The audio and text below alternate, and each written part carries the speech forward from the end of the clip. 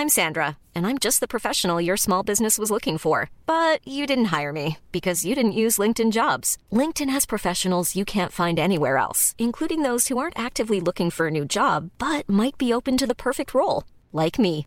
In a given month, over 70% of LinkedIn users don't visit other leading job sites. So if you're not looking on LinkedIn, you'll miss out on great candidates like Sandra. Start hiring professionals like a professional. Post your free job on linkedin.com/people today. Hey everyone, Nate here. To celebrate the holidays this year, we are re-releasing some of our favorite episodes recorded over the past 12 months. These are a mix of episodes that we love alongside episodes that spoke the most to you guys, our listeners. So please enjoy, and from us and the whole Curiosity team, we wish you a happy holiday season. Hi, you're about to get smarter in just a few minutes with Curiosity Daily from Discovery. Time flies when you're learning super cool stuff. I'm Nate. And I'm Callie. If you're dropping in for the first time, welcome to Curiosity, where we aim to blow your mind by helping you to grow your mind. If you're a loyal listener, welcome back. Today, you'll learn about the positive psychological effects of listening to podcasts, how climate change actually makes us more likely to engage in hate speech, and how giving plants alcohol in the form of ethanol can make them resistant to drought. Without further ado, let's satisfy some curiosity. Great news, Callie. We are actually making people's lives better by doing this podcast. Turns out there is a link between listening to podcasts and having a greater sense of purpose in your life. Okay, well, I am immediately intrigued and happy because that means that we might be helping people. What is this link? It turns out it all boils down to parasocial relationships. And parasocial relationships are the one-sided relationships a listener has with their favorite artists, like musicians or authors, movie stars, or even, yes, us humble podcast hosts. Now, podcast hosts don't usually know their listeners well, but listeners feel like they know the hosts well. And that feeling of relatedness helps people feel smarter, funnier, and more focused than people who don't consume podcasts. I feel like I understand that, but I don't understand how this would be measured. Can you shed some light on that? Yeah, so this is measured through a study conducted by Stephanie J. Tobin and Rosanna E. Guadagno, who wanted to figure out more about the kinds of people who listen to podcasts, how they listen to them, and why they listen. It turns out there is a wealth of research available on social media use, but very little so far on podcasts. So they sent out an online questionnaire to 308 adults from various parts of the world, including the UK, the United States, and Portugal. And they had a bunch of questions that ranged from things like, how much do you feel you need to belong, to how much do you enjoy thinking about things? And of course, they also asked, do you ever listen to podcasts? Okay, good questions. Makes sense. What were the results? 78% of the respondents said that they had listened to podcasts, and all of them claimed to have been listening to podcasts for an average of 3.5 hours per week for 3 years. And that opened them up to a new set of questions about their listening habits. Questions like, how satisfied does a podcast make you feel? Or are you susceptible to smartphone addiction? And from here, Tobin and Guadagno were able to examine which personality traits predicted podcast listening. Okay, so they worked backwards to figure out which traits crossed over? Exactly.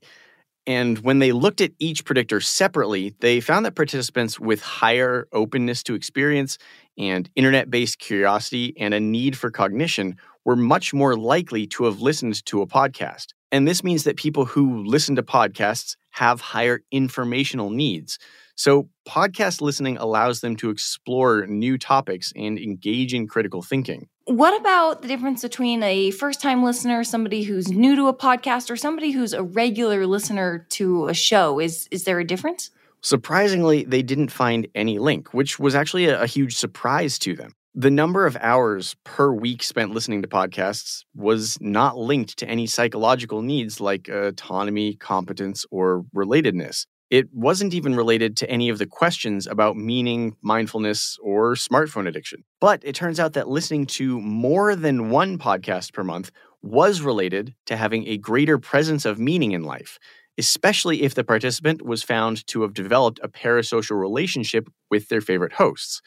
And this was especially tied to a higher level of relatedness. Okay, so I understand the word relatedness, but not really in this context. Can you flesh this out for me?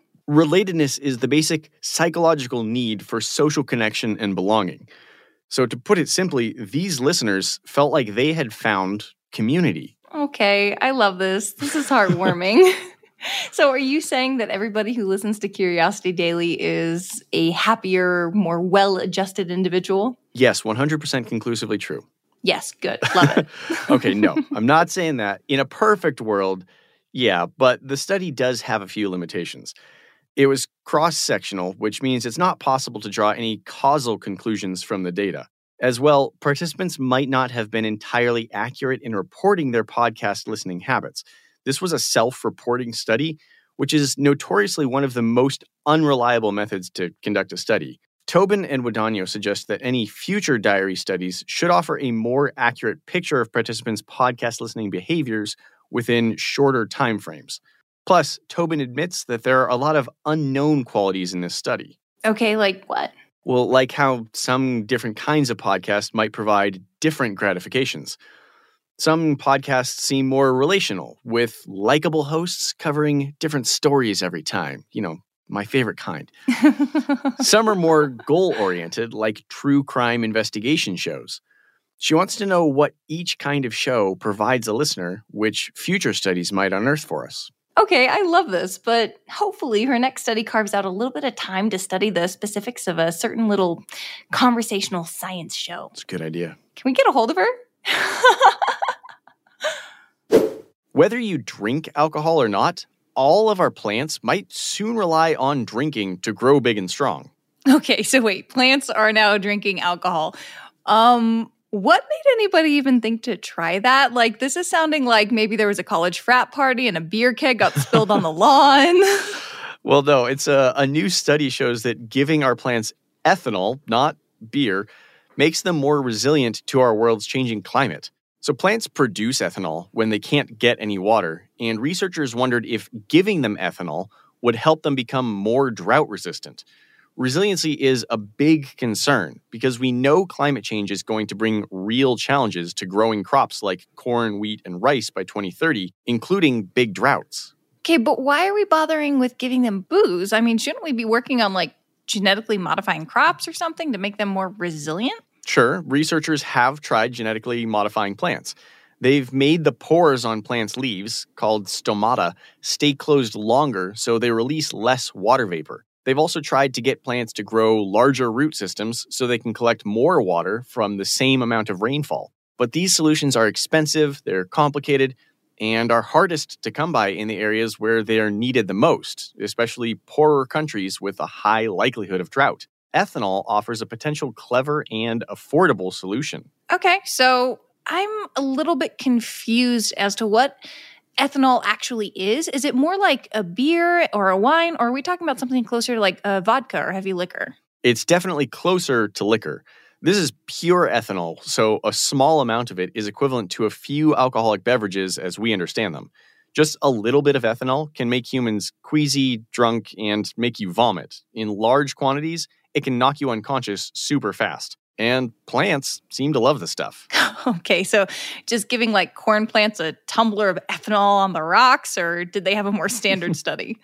No, this was a real study. So researchers in Japan took rice and wheat plants and grew them for about 2 weeks with plenty of water. Then they took half the plants and treated the soil around them with ethanol for about 3 days. Then they didn't water either set of plants for 2 weeks. Okay, for 2 weeks? So I have, or I should say, had house plants, and leaving them alone for 2 weeks, I can just tell you, from experience, that's a death sentence. Well, for the plants that didn't get any ethanol, that was pretty true. After 2 weeks, when they started watering all the plants again, only 5% of the untreated plants survived and sprung back up. All right, and the treated plants? Get this, 75% of those plants survived. Holy crap. Okay, so that's a massive change. Do the researchers know why this happened? Well, they wanted to be sure they did know what was going on, so they tracked the gene expression of all the plants during the study to see what genes the plants used and what processes the plants put energy into. What's so interesting is that the plants that had the ethanol treatment started expressing genes that usually turn on during drought even before the researchers stopped giving them plenty of water. So even while it had plenty of water, it was acting like it was in a drought. Exactly. The researchers say it was like they had a head start for the drought. They had already naturally started closing their stomata, those leaf pores, to conserve water. All right, was it only the stomata or did other things change? They say the treated plants were able to use the ethanol to make sugars so they could do photosynthesis all without any water. Adding the ethanol made them wildly more productive and resilient to water shortages. Okay, this actually really sounds like really good news. We are facing a future with a lot less water and a lot more people, so feeding them is going to be a big deal. Absolutely. And thanks to these researchers, we now know we have a safe, effective, and importantly, cheap way to keep our crops growing. And maybe a better way to keep my windowsill plants alive. You might need to go grab some Everclear or something. I'm going to try it. Planning for your next trip? Elevate your travel style with Quince. Quince has all the jet-setting essentials you'll want for your next getaway, like European linen, premium luggage options, buttery soft Italian leather bags, and so much more. And it's all priced at 50 to 80% less than similar brands. Plus, Quince only works with factories that use safe and ethical manufacturing practices. Pack your bags with high-quality essentials you'll be wearing for vacations to come with Quince. Go to quince.com/trip for free shipping and 365-day returns. All right, did you know that climate change might actually be affecting how nice we are to each other online? So it's not just making sea temperatures rise, it's making our blood boil, too. Okay, that was awful. Are you proud of yourself for that one? I am. Okay. So, researchers at the Potsdam Institute for Climate Impact Research recently found that extremely hot or cold temperatures make people more aggressive and irritable online. They're more likely to use hate speech. This raises a lot of questions about how we might emotionally react to changing climate instead of the usual talking points about how we might physically adapt. All right, that's pretty interesting. How did they look into this? Did they just check out the subreddits of cities going through heat spells? Actually, they used Twitter. Huh. They used AI to analyze 4 billion tweets from 2014 to 2020. They used the UN definition for hate speech, which is discriminatory language that targets things like your race, religion, or nationality. All right, that sounds like it'd take a good amount of work. What did they do when people used the mean words, but in kind of like a nice way? Like how I call my best friend an insert benign insult here. Okay, well, it definitely took some time to train the AI to notice those nuances, but often the tweets had enough context that it could figure out what the tweeters really meant. So you have the tweets. How did they get the temperature information for when and where the tweets all came from? The researchers looked at geotagged tweets from in the US and combined that with the weather data from these areas. So what exactly qualifies as extremely hot or cold temperatures? So according to the researchers, a comfortable temperature is anything between 54 and 70 degrees Fahrenheit. I strongly disagree. That sounds way too cold. But we both like things a little warmer than that. It's fair. But that is what they were looking at. So 54 to 70 degrees Fahrenheit, the researchers looked at the tweets coming from places above or below these temperatures. When they analyzed the 4 billion tweets, they found 75 million, or about 2%, that qualified as hate tweets. And they found that both the total number and percentage of hate tweets increased in those uncomfortable, too hot or too cold temperatures. Interesting. So what made more of a difference? Too hot or too cold? When the temperatures were too cold, hate tweets went up about 12%. But when temperatures got too hot, hate tweets went up 22%. I think that makes a lot of sense in my mind, honestly, because like if it's cold, I'm miserable, but it's like an internal misery. But when it's too hot, I can get irritable. But like that's a projected irritability. So they have the hard data, but my internal thinking goes along with that. So these people in these too hot areas, like go inside and don't get so mad. Go where you've got AC and cool off, literally and figuratively. Seems pretty simple. You would think so, yeah, but here's the big thing. Not everybody has AC. So comfort in extreme weather depends a lot on your financial position. But even more interestingly, when temperature went above 86 degrees Fahrenheit, hate increased across all incomes, areas in the country, religious beliefs, and preferences. So if it gets too hot, no matter what, everyone is likely to be a bit angrier. Exactly. And to be clear, not just angrier, but more bigoted. That has some big implications. We already know that being a target of hate speech online can be really bad for your mental health, especially in younger people. And the amount of hate speech we see also gives us a pretty good idea of how likely hate crimes are to occur in that area. It's not just our planet suffering when the temperatures rise. We suffer directly as well. Right. We are technically adaptable, but just not that adaptable to extreme temperatures. We're humans. We're squishy. There's a limit to what we can take, even if our bodies can, quote unquote, survive. This finding adds a whole new understanding of the social and societal impact of a warming planet. Well, we need to get things under control if we don't want to be at each other's throats. Exactly.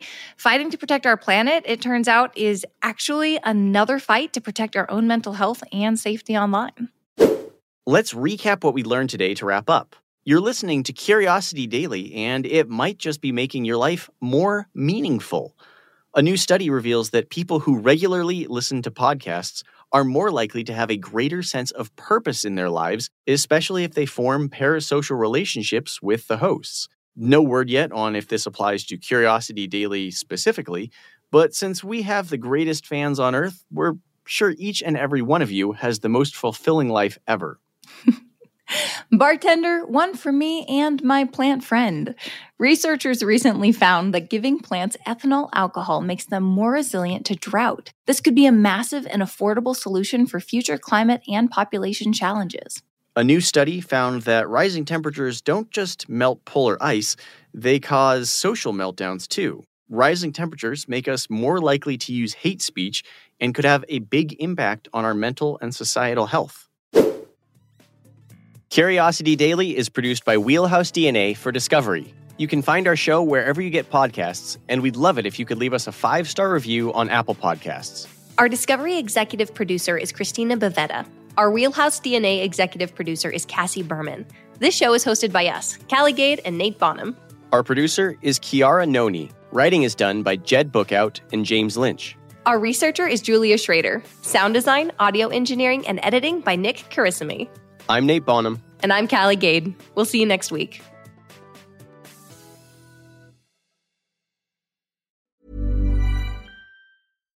When you make decisions for your company, you look for the no-brainers. And if you have a lot of mailing to do, Stamps.com is the ultimate no-brainer. It streamlines your processes to make your business more efficient, which makes you less busy. Mail checks, invoices, legal documents, and everything you need to keep your business running with Stamps.com. Seamlessly connect with every major marketplace and shopping cart. Schedule package pickups and see your cheapest and fastest shipping options from different carriers, with rates up to 89% off USPS and UPS rates. And with the Stamps.com mobile app, you can take care of mailing and shipping wherever you are. Make the same no-brainer decision as over 1 million other businesses with Stamps.com. Sign up with code PROGRAM for a 4-week trial, plus free postage and a free digital scale. No long-term commitments or contracts. That's Stamps.com. Code PROGRAM.